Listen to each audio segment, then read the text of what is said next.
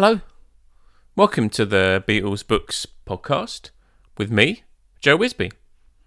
My guest today is Jon Stewart, who joins me to discuss his book, Lennon, Dylan, Marx and God.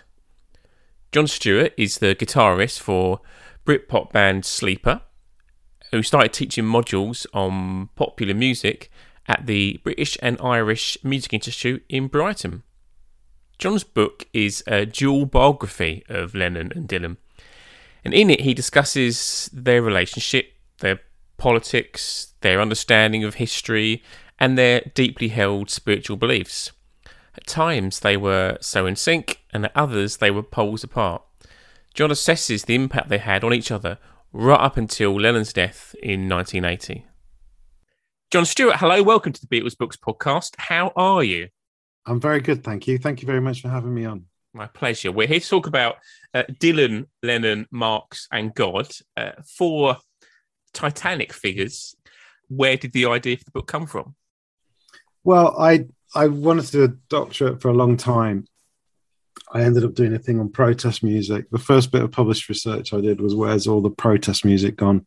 And it related to the Iraq War. I just couldn't believe the Iraq War had happened. And 1 million people have marched in London and New York and all around the world. Biggest anti-war protest in history, overtaking the one in the moratorium against the war in 1969, where they all sung "Give Peace a Chance" outside the White House. So I was fascinated by the fact the Iraq War had happened and there hadn't been a whole lot of protest music against it. So I kind of went in search of that and thought that got published in a book. The reason is there wasn't conscription. That's why there wasn't anti-war protest music. That's what I concluded anyway. And it had all gone online. And there was some really good stuff by like Neil Young and the Beastie Boys and lots of cool people. That formed the basis for the third chapter of the book, because then I kind of investigated 60s protest singers as a more of a general PhD, and in the end it was such a broad subject. I just thought, who are your two favorite songwriters or the ones that influenced you most as a kid? And it was Bob Dylan and John Lennon. So I couldn't really get past them. So instead it turned into a dual. Someone suggested a dual biography, which is where you kind of look at two people, and the basic idea is that for a dual biography to be valid, what essentially would happen is the comparison of the two adds up to kind of greater than the sum of its parts. So you learn more about them as individuals because you studied them together.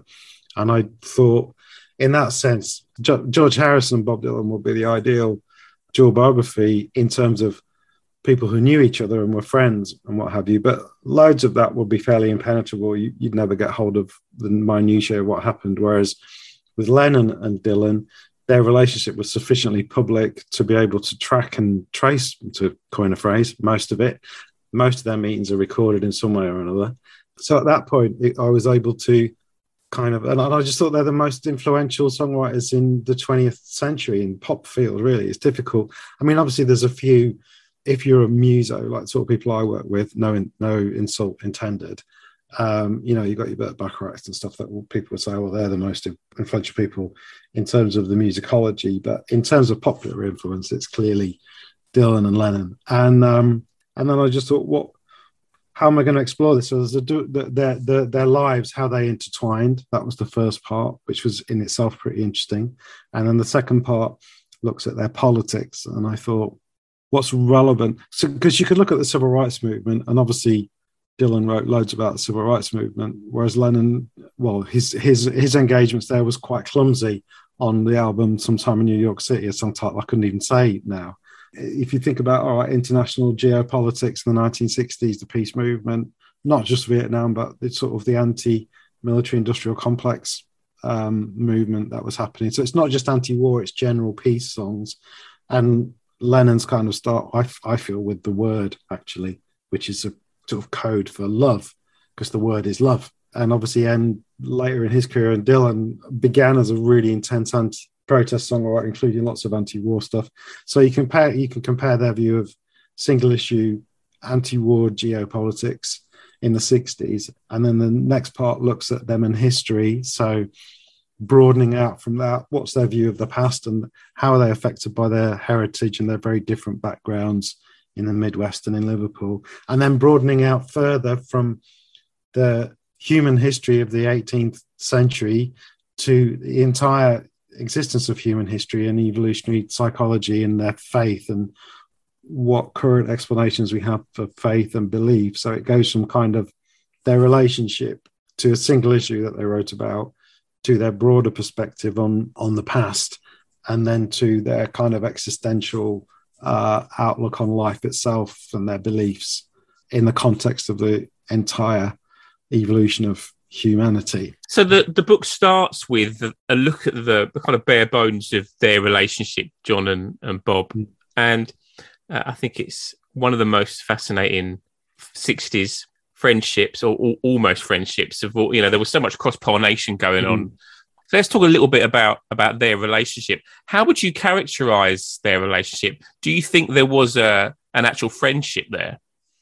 Yeah, I think there was a kind of, I guess, a friendly rivalry.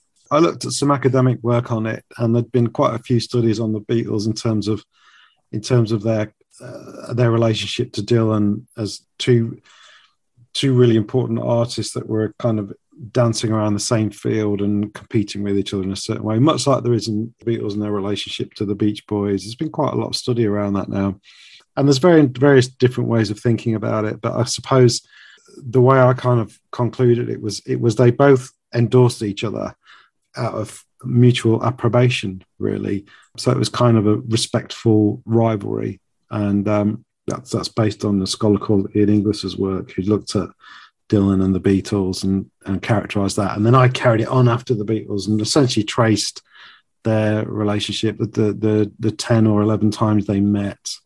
The one time they didn't write a song together, which turned into a song because it was fictionalized by David Schipper in his book on the Beatles, which I'm sure you've got, paperback writer, fictional account of the Beatles, in which Lennon and McCartney and Dylan write a song together called Pneumonia Ceilings. So the more logical connection, Harrison and Dylan, it's less fascinating than the more, I want to say, biblical connection, Dylan and Lennon. It's like, because they're both such huge figures, it's that kind of spark, isn't it?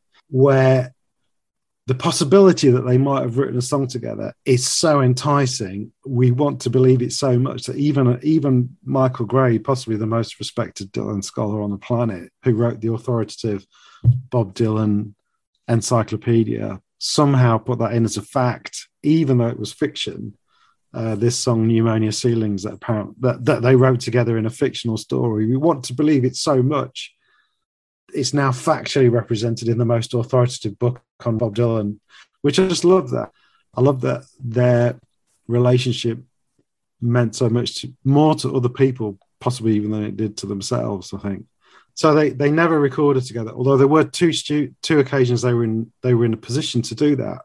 No one's ever really documented their meetings before. So that's the first piece of big original research. And I go through and lay them out. And there's the time Dylan allegedly introduced the Beatles to cannabis, which is nonsense, because yes, they had a joint, but in fact, they'd all had cannabis before anyway. Lennon, certainly since 1960. Lennon was shown how to get Benzedrine out of a Vicks inhaler by another band he was playing with in the 60s, in 1960.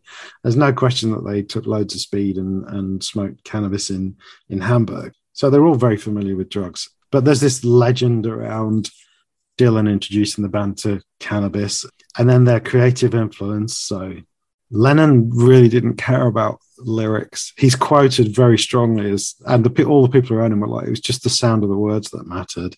And then he listens to Dylan's music and he's like, wow, you could actually say something with this. But he can't put it in the songs. It goes in his books. It goes in his own right, and that, which is full of coruscating social commentary. But the songs still remain early Beatles songs, apart from the ones where he can lever in this slightly coded message, such as the word, and the word is love, and the word love is be nice to each other and stop having wars and stuff. And then that gradually grows into Tomorrow Never Knows, which is, an intensely spiritual song disguised as a drug trip. So Lennon starts doing message songs, and he's so influenced by Dylan that Dylan actually writes a song about how influenced Lennon is by Dylan, fourth time around. Because if they were just mates, it would be just much more complementary. It would just be Harrison and Dylan. Boring, and then they form the Traveling Wilburys. Like, who wants to read that? This is much more, it's a knuckle grinder, isn't it? It's two people that love each other's work and are both massive egos and come from very different backgrounds and kind of relate and kind of don't. So there's the influence between them. I mean, they both wore each other's clothes. Lennon wore the Dylan cap. Dylan, no one really mentions Dylan bought his first pair of Beatle boots in 64, 65 and never stopped wearing them until he had maybe that's why he had a motorbike crash, because he was wearing Cuban heels. And Dylan started a band when he heard the Beatles, because he'd always been a rock, and Dylan fans hate that. The two things Dylan fans hate being pointed out is, but there's a lot we get wrong about Dylan, I believe, but the two things that are most difficult to argue on the Dylan fan Facebook pages are, he's actually quite conservative politically, I think. I mean, he does say in his memoir his favourite 60s politician was Barry Goldwater, and he was hugely influenced by Lennon musically. So he'd always been a rocker. He does this folk thing. He finds out he's brilliant at it. He changes the world, and then the Beatles come on along, and he's like, "Oh, that's what I wanted. I want a band." And then he just reinvents the band when now he realizes the possibilities.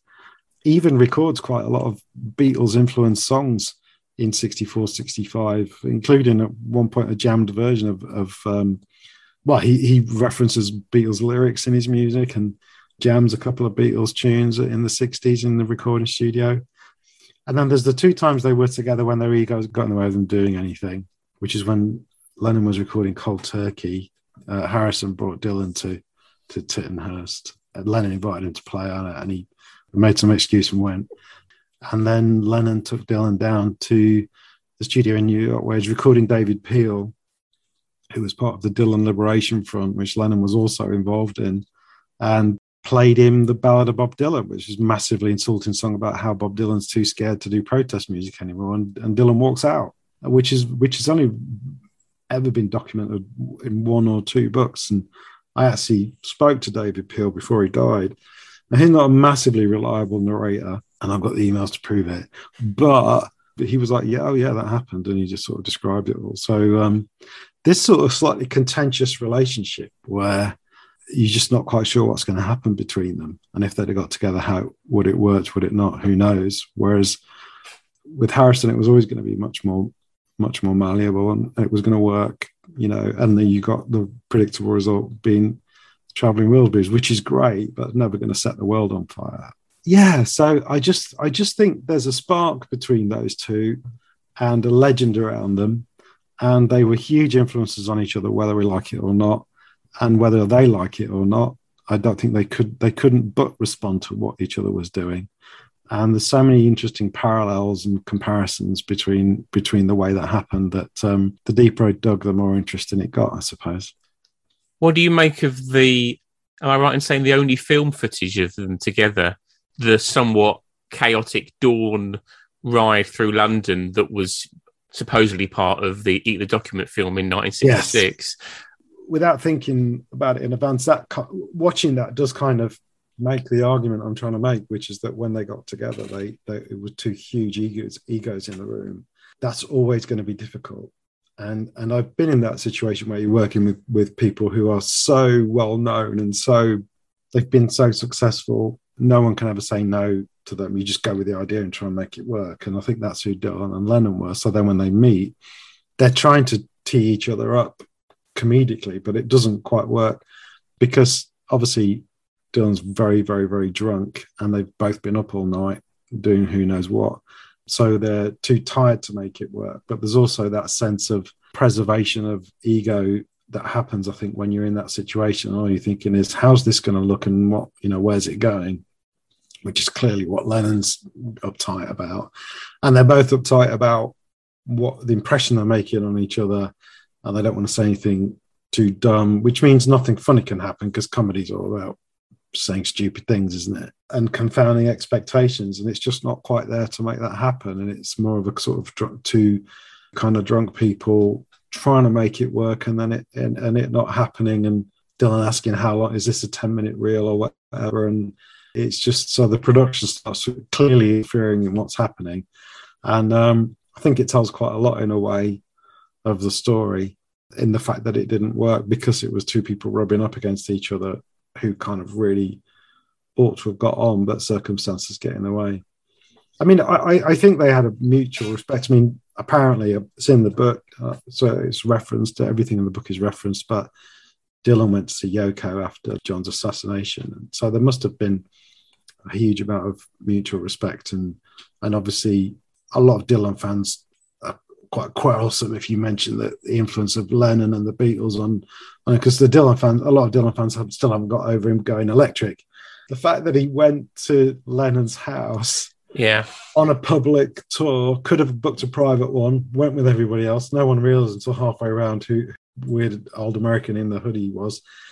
And then he got off before McCartney's house, which is, I mean, maybe he had a sound check to go to, I don't know. But that says it all in a way, I think, as well. So there's lots of, like, maybe I'm just looking for things. I didn't know anything about that Yoko visit until your book. I mean, I know there's not a huge amount of detail there because, I mean, that's a fascinating conversation. That's I can't imagine what, but obviously he felt impelled to go there. It's only a few days after, isn't it, or like the next day or something? Or I can't remember the date. Okay, yeah, it's referenced to everything because it's an academic work. You know, there's brackets at the end of every paragraph with the sources for everything. So you mentioned that he didn't go to McCartney's house. Where does Paul fit into this? He has been very complimentary about McCartney in various different interviews. They both have, and they've both been a little bit so that around about that time was when they were talking about working together, or the media was talking about them working together, and they both said some complimentary things about each other. And then I think McCartney said, "Well, obviously I worked with John, so I've worked with the best," and that was it. Dylan was like, "Okay, fair enough," and then it fizzled out, and that was just at the point where he was visiting the houses and didn't go to McCartney's, which if as everybody knows who's been, the McCartney house is actually really interesting to visit. The fact that he got off before the McCartney house, when that's ironically, there's so much to learn from that building. It's such a fascinating place to see. Again, it's the ego thing, isn't it? Because I suppose you've got two lead singers in the Beatles, which is why the band was so powerful, and a third in Harrison too. But I guess that's that sort of ego rubbing up against each other. And in a way, the Dylan McCartney link up, I argue in the book, musically would probably have been the most interesting of all, because lots of critics, even in the 60s, were comparing Dylan and Lennon in terms of their cynicism, and the Ian MacDonald book, Revolution in the Head, that makes a fantastic comparison about McCartney's kind of sing-song, up and down vertical melodies, the large intervals in When I'm 64 and the jumpy melodies, and then Lennon's straight, cynical, one note, Julia, just one note. And Dylan would be the one figure who could clearly replicate that kind of style when you think about his style. So if that's what made the Beatles so enticing, then musically a Dylan McCartney collab would be outstanding. And I mean, well, then the proof of that is obviously the McCartney-Michael Jackson collaboration, which was just like sugar on top of sugar, wasn't it? Whereas the McCartney-Dylan one, that would have been, and imagine the royalties, imagine the money they'd make. But no, for some reason it didn't happen. What a shame. It wouldn't even need to be that good. Everyone would buy it. Well, there's still time, but the clock is ticking on that one, I think. Yeah, well, exactly. They need to get on with it. We need to start a movement. Talking of movements and protest, there's as you mentioned, a big part of the book is on both their kind of protest songs. Something that I picked up was the fact that Dylan's work in that area is early 60s, Lennon is late 60s into the early 70s. What do you think drew them to this kind of protest work, I suppose you'd say, at those respective different points in their lives? Yeah, I use... he's a very important American Marxist sociologist called R. Serge Denisov, and he founded some of the earliest popular music scholarship journals and groups. And he looked at protest music as this kind of, he categorized it as old school union folk songs that identify a problem and a solution, and then more esoteric 60s songs that basically identify a problem but don't really share a solution, which is kind of the influence of drugs or just a sort of more liberal mindset of the 60s, in that it's more about the me decade and working out what's wrong without really suggesting solutions. And Dylan started off very much influenced by that traditional American folk music movement, which was problem solution, old school folk songs, and then swerved very quickly after only about a year into more abstract protest songs, and abandoned very publicly formulaic protest songs very, very quickly, very publicly, indeed in song, in his own songs that he wrote about why he was doing that. So he took that journey from protest to abstract, and stuff like Highway 61 or Tombstone Blues were pretty intense anti-Vietnam War songs, but you'd have to decode the lyrics to work that out. Lennon's the lead singer of the biggest boy band in history. His political songs are songs like The Word or Tomorrow Never Knows, or then All You Need Is Love, which is essentially a peace song at the height of the Vietnam War. When you decode it, it's quite clear what that message is. And he goes the other way. So he goes from these abstract songs to Give Peace a Chance, which is one of the last great traditional folk songs, anti-war folk songs of the 20th century, or Happy Christmas, War is Over, and then into an entire album of traditional problem solution folk songs, folk influenced protest songs, Sometime in New York City, which was his follow-up to Imagine. At that point, he must have thought he was ready to take over the world. So he finally goes full protest, old school problem solution protest, and it absolutely dies a death because it's too didactic and everyone hates it. So they both take this completely reverse journey. They're a mirror image of each other in that sense. Dylan goes from traditional protest to this sort of abstract stuff, to it gradually evaporating almost entirely out of his work, although not completely. And for Lennon, it's the opposite. He starts with no political content in his music. That's reserved purely for his books. And then it gradually seeps in through more abstract titles like All You Need Is Love. And then, he ends up writing I Don't Want to Be a Soldier Mama and all that kind of stuff. And Imagine, which is an intensely political song. The reason why Dylan abandoned protest music was because he realized he was going to get shot if he didn't. I mean, his band members were leaving and saying, I can't stand next to you on stage, Bob. It's too risky. Meanwhile, Lennon's just going, I guess that's the naivety that's one of the things that separates them. They're both supposed to be cynics, but I think Lennon was quite naive about America in many ways. And that's obviously ultimately why it cost him his life in the end. And very early on, you probably know about I'm sure most of the listeners know about the firecracker incident in Memphis, which is often, that's another thing. When you hear the firecracker incident, which is now on YouTube, you understand why they stopped touring. It wasn't the Philippines. It wasn't the fact they couldn't reproduce the harmonies. They were on stage in Memphis. Someone threw a very, very loud firecracker and they all turned around expecting John to fall over. Everybody on stage, the entire Beatles touring party of, I would imagine, 5-6 people, including the band, so not that many, but everybody on stage was like, oh, that's John gone. So, yeah, that was because at the time, because of his anti-religious comments, but he was also in those interviews speaking out stridently against the war in Vietnam and making himself doubly vulnerable. And he apologized for the religious comment, we're bigger than Jesus, but he never apologized for his anti-Vietnam War comments, which was incredibly brave.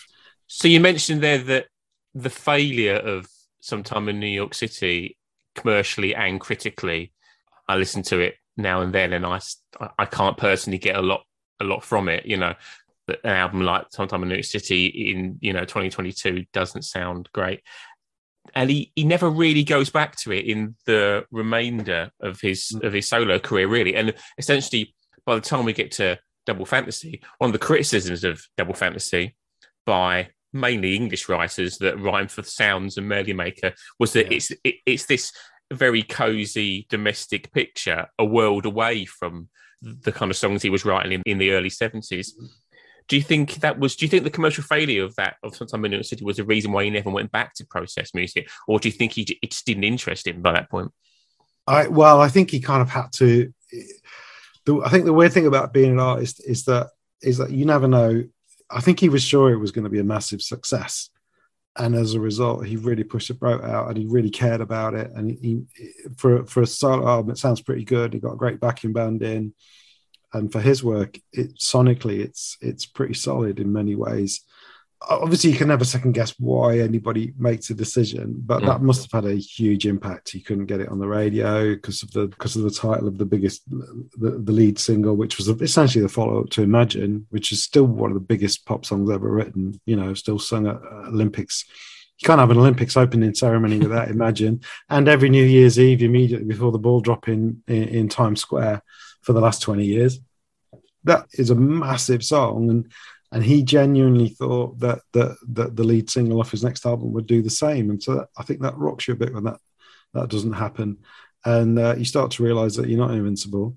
For the follow-up, Mind Games, he did have quite a lot of political material already written, and he changed the lyrics to it. So Mind Games, the early versions are Make Love Not War, not Mind Games, which is a great follow-up. If you've written Imagine and then you just had all the hits off your imaginary hit record sometime in New York City, and your next album's Make Love Not War, and it's 1973 and the Vietnam War's coming to a close and the Americans have been forced to do a peace deal and all that stuff, that's the sliding doors trajectory that didn't happen. And then he changes it to Mind Games and splits up with Yoko and takes a different course, and then his life does become that same journey. And Dylan really becomes introspective, and the protest is there but hidden. I mean, there's one song on the Mind Games album, Bring on the Lucy or whatever it's called, Free the People. So I guess it would have been more of that. So and that's a great tune. What an underrated Lennon song that is, and possibly because it's on the follow-up to an album that was largely reviled, even worse than being ignored, I suppose. Then the consequence is that a track like that gets looked over. It's such a great tune. So another part of the book that I really enjoyed was the section on John's relationship with history. And it's a really interesting, easy to digest, which is good for me, table in the book where you list all of John's references to historical figures, both in his songs and in his poems. Clearly, he was interested. He had a relationship with history. Where did this come from? Do you think that his history and the history of Britain and the history of the world was really important to John? Yeah, no question. And I think that's one of the things that makes him and Dylan compare as great songwriters. I haven't done it with any other artist, but I think if you were to list the number of historical figures referenced in their lyrics, you wouldn't get close to those kind of tables that you can produce on Dylan and Lennon. I mean, I had to stop with Dylan. I don't even do his whole career. But they both make copious references to people from the near and also classical history in the distant past. And I think that's because they were both very well read, which is, as someone who teaches popular music, something I've always tried to get students to, which is genuinely to read not just about the people that they like, but the people that they like, if that makes sense, their influences on their influences and the context of it and where it all comes from. They're both so widely read that it really shows in their songwriting, and they bring on different historical approaches. Lennon is mired in that sort of post-war Liverpool after that family legend about him being born during the night of the Liverpool Blitz, which probably isn't true. Although there are lots of interesting historical ironies in his family story. He marched in London famously with an IRA front cover of a magazine arguing for the IRA, Red Mole magazine. And his mum, when she was young, was in an IRA explosion during the Second World War, because not many people know that the IRA ran a massive bombing campaign in mainland England during the Second World War, because they saw it as an opportunity to destabilize the country and gain the 6 counties. I wonder if he ever even knew that. I wonder if he ever even put those two together. That would be interesting. The thing I think we forget about Lennon's relationship with history is that he grew up and went to school in the 50s, and there were people teaching him at that time who would have grown up and gone to school at the end of the Victorian era, and certainly in the Edwardian era. And that is now so long ago that it's become proper old history. But for someone like John Lennon, that was living history. So the things that are present throughout his songs are that kind of what was to him the recent past of the Victorian era, of the British Empire. It's an interesting thing to discuss because we're living at a time when decolonizing the curriculum is high on the agenda of academic institutions, and we're bringing down statues that because of what they represent, whereas to someone like John Lennon, those would have been very meaningful. And I wonder where he would have stood on a lot of that. I wonder if, in a way, he would have been, think about the Sex Pistols and Johnny Rotten, the Brexiteer. Would Lennon have been like that about so much of the Victorian history that he grew up around and so clearly loved and critiqued, but in a kind of a knowing way? So, yeah, I think he has a very particular view of it. And what's most important is he's capable of articulating it very clearly, and both in the text of his lyrics and in the subtext in the lyrics, and also in the form of the music, which something like For the Benefit of Mr. Kite sounds like a steam engine fair organ from the 19th century, and the lyrics are based on a poster that is not only about a fair, it's about a fair run by the first black circus owner in the United Kingdom, Pablo Fanke, I don't even know how you pronounce that, who was a huge figure at the time, who was a very well-known benefactor, who basically ran regular events, charity events, who was best known for the charity events that he ran in cities all across the north. He was a sort of a one-man Live Aid for various good causes.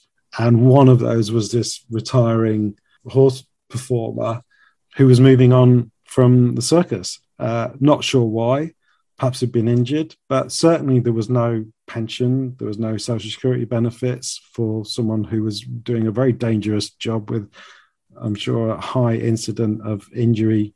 And so this is what the benefits for Mr. Kite, who's moving on and or had to stop. So it's a worker's benefit. There's an element of his working class interest in there, even though that's buried.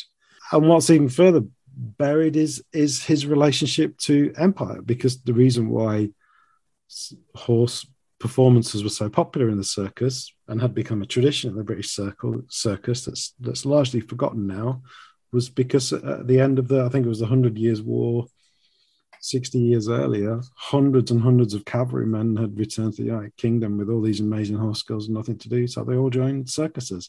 It's absolutely embedded in all his work. You scratch the surface of any John Lennon sort of late period Beatles song, and somewhere you'll find this connection to what it meant to be British at the end of the empire in his music, because he's so culturally aware of it.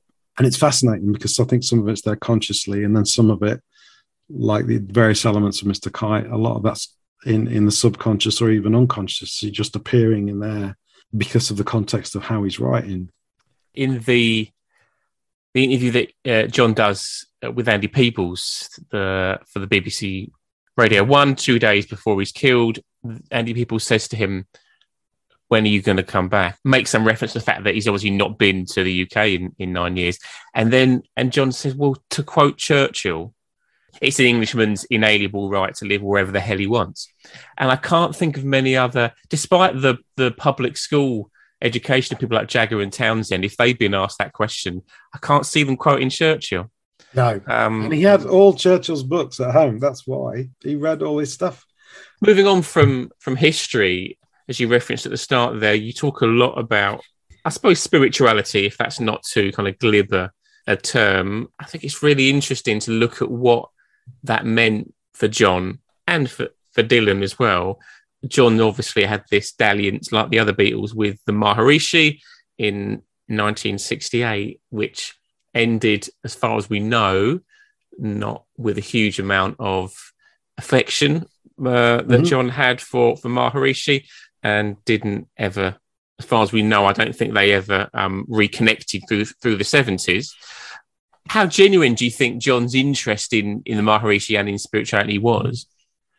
So I think the interesting thing about both him and Dylan, which is not the case with Harrison, interestingly, is that both professed this very strong atheism during the 60s, when it was not really fashionable to do so. It could be, if you weren't a pop star, pretty much any other profession, that would be a career-ending interview to say that. And then both went through periods of difficulty. So I try and examine Dylan and Lennon's approach to religion from that perspective as two people who were once strong atheists, 7 probably on the Dawkins scale, or maybe 6, and then went through various periods of crises and ego deflation and found a pretty profound faith in one form or another of supernatural belief. Now, Lennon obviously was very strongly against organized religion, but there are plenty of things that he got involved in, and he kind of bounced from one to the other. So there's the Maharishi. He did a lot, actually initially even more than George Harrison did, to help the Hare Krishnas get established in the United Kingdom. And then there was the therapy movements he got involved with, like Yanov's Primal Scream. And even later in life, the George Oshawa's bizarre macrobiotic diet movement. Dylan runs into a wall around about 78 and has a born-again Christian experience and joins a Vineyard Fellowship. That's his journey. Lennon, the wall he hits, I would argue, is actually when he's 5 and his dad goes. And that's a psychological thing inside him that means his whole life is yearning for a father figure. And it starts with the Beatles management, probably. I think that was a big part of the development of the band, finding someone he could trust and build a relationship with to make the band happen in Brian Epstein. And then it moves on to the production team, George Martin, and he's looking for someone to help him. What we all need a father figure. I argue, it's an evolutionary thing, which is slightly controversial. His relationship with his missing father figure, whether it's his biological father who goes to sea or his stepfather who dies when he's 11, George Smith, I think it was, who he had a good relationship with. From that point, he just needs guidance, and it doesn't happen. And he just bounces from Epstein to Martin to the Maharishi to Yanov to the International Marxist Group and Karl Marx and the Fourth International, initially via Tariq Ali and then off to the various revolutionaries in the United States, and possibly even Dylan himself. I think he's looking for guidance, never quite finds it, and then eventually it arrives in the form of Yoko, who obviously he calls mother throughout his life, semi-ironically. You can never say whether or not somebody truly believes in something because you can't be in their head. There's a fantastic paper, American research paper, from Wimsatt and Beardsley about the authorial paradox, which basically says you never really know what an author means. It's very difficult to actually get to the heart of what someone's intent is, the paradox of authorial intent. So was Hamlet in love with his mother? Well, we'll never really know. We just interpret it. He certainly behaved as if he believed it, and he threw everything into it. And then he found out for one reason or other that there was an issue with it, and he bounced on to the next thing, which he threw himself into full-heartedly, whether it was revolutionary politics or primal screen therapy. I mean, I don't believe anyone could listen to Mother and think in any way that John Lennon did not wholeheartedly believe in primal screen therapy at the time he made that record. That's just inconceivable to me that in any way he wasn't 100% into that. I'm sure he did believe it because he was caught on all sides, wasn't he? We have a desire for explanation because of our complex thinking, which extends out of most of the mammals, except perhaps dolphins, and they've only got flippers, so they can't do books. We need to know what's going on in order to structure our lives around that, because we've got language and sociability and complex social behaviors and hierarchies and tax to pay and property to divide up and all this sort of complex stuff that happens when you stop becoming a hunter-gatherer and settle in communities.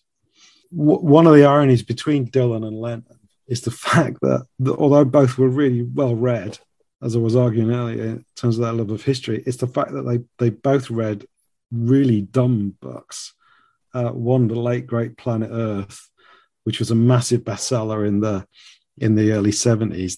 That's probably why Dylan got into evangelical Christianity. Because if you read the late great Planet Earth in 1975 and you think the world's coming to end within the next decade, and then you hit a bit of a spiritual wall yourself, and if you believe that book, then it makes perfect sense to join an evangelical end of the world type church. And Lennon did the same with the book that he read, The Passover Plot. The book he read the book that was on his shelf when he was interviewed by Maureen Cleave from the Evening Standard. And she said he's clearly well read on the Bible. And I reckon she saw one book. I reckon she saw a copy of The Passover Plot and like, oh, yeah, he's clearly well read on the Bible. And that was probably it. And off the back of that, he's read that book because of the quote, which is, the Beatles are bigger than Jesus. It's his disciples that ruin it for me. They're all thick and ordinary. That's literally the hypothesis of The Passover Plot summed up in a sentence. Lennon read that book, and it changed popular music history completely, because as a result of that, well, they thought he got shot in Memphis, and that's why they stopped touring and they retreat into the studio and make Sgt. Pepper's. And then Dylan reads like great Planet Earth and becomes a Christian. So ironically, the two most influential books in the history of popular music are these kind of schlock history texts based on nothing that an artist happened to read and completely changed the course of their entire career, which is sort of an interesting parallel between them. Why do you think John was so dismissive of that late 70s Dylan kind of Christian music? Serve Yourself is a biting and probably one of my favourite John Lennon solo songs in its own way. It never got released. I'd love to know what Dylan thought of it. I don't know if he's ever commented on it. I'd be surprised if he had. Why do you think he was so anti that? Do you think that was... he was very anti that kind of rock establishment in that late 70s period anyway. We know he did that private diary entry where he slags off Jagger and Dylan and Paul Simon and these people.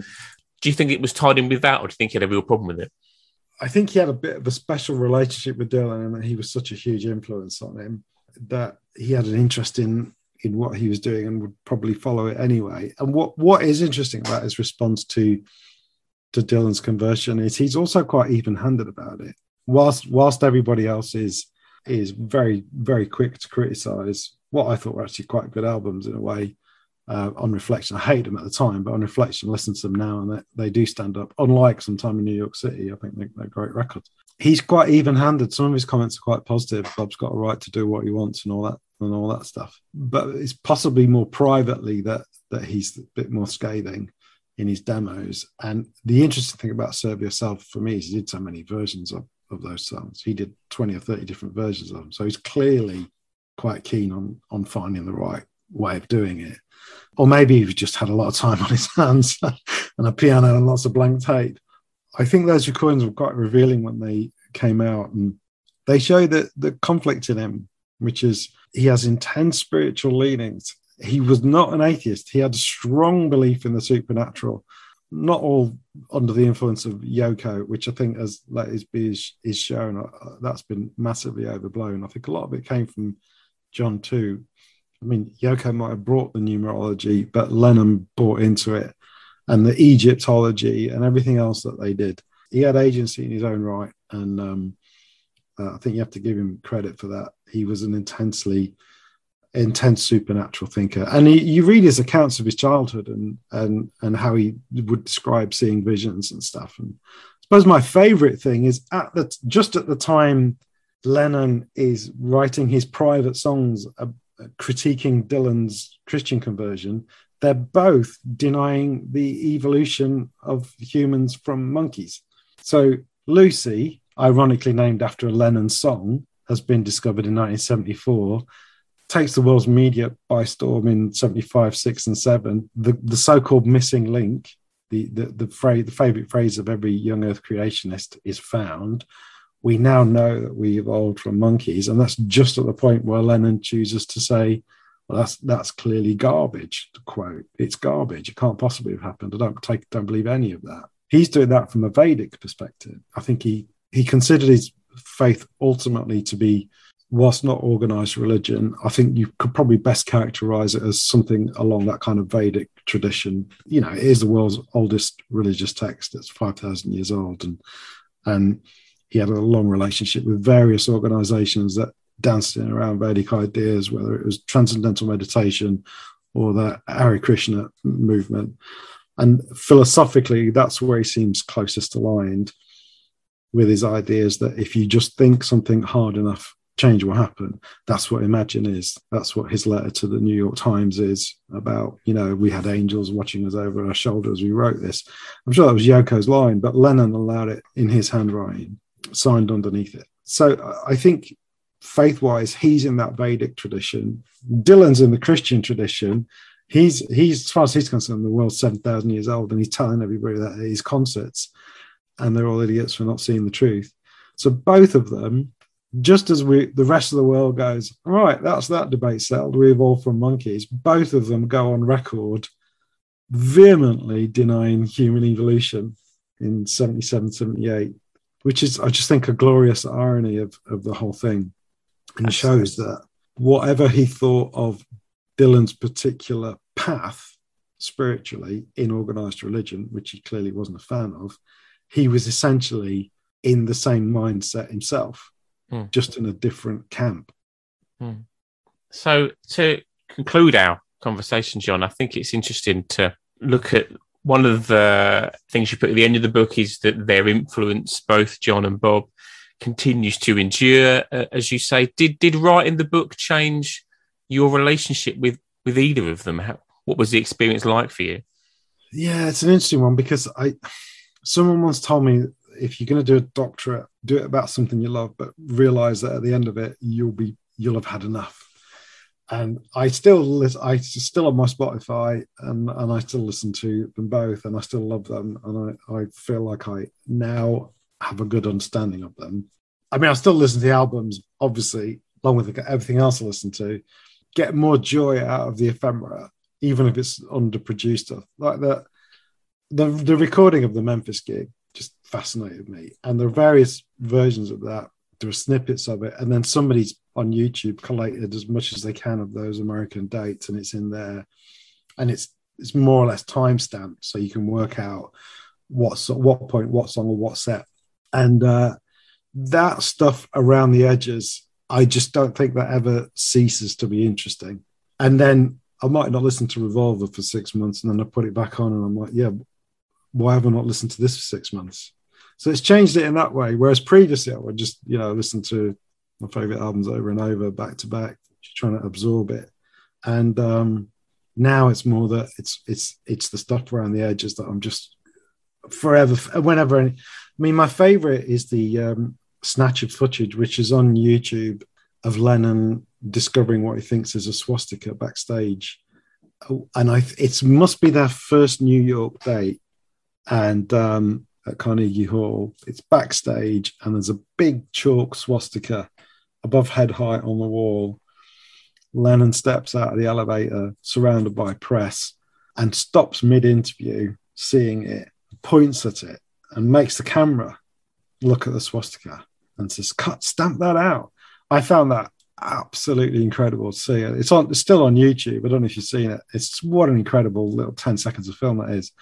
And of course, it wasn't a swastika. It was the reverse swastika. It was the Hindu symbol. And I love the kind of, I suppose, the context, the light that shines on his relationship to that mid-20th century history, and going over to Hamburg and, throwing up Sieg Heil salutes to piss off the Germans, and doing it in Australia in front of 10 people, and on the balcony of the premiere of A Hard Day's Night in front of 10,000 Liverpudlians, and you can see Ringo chiding him for doing it.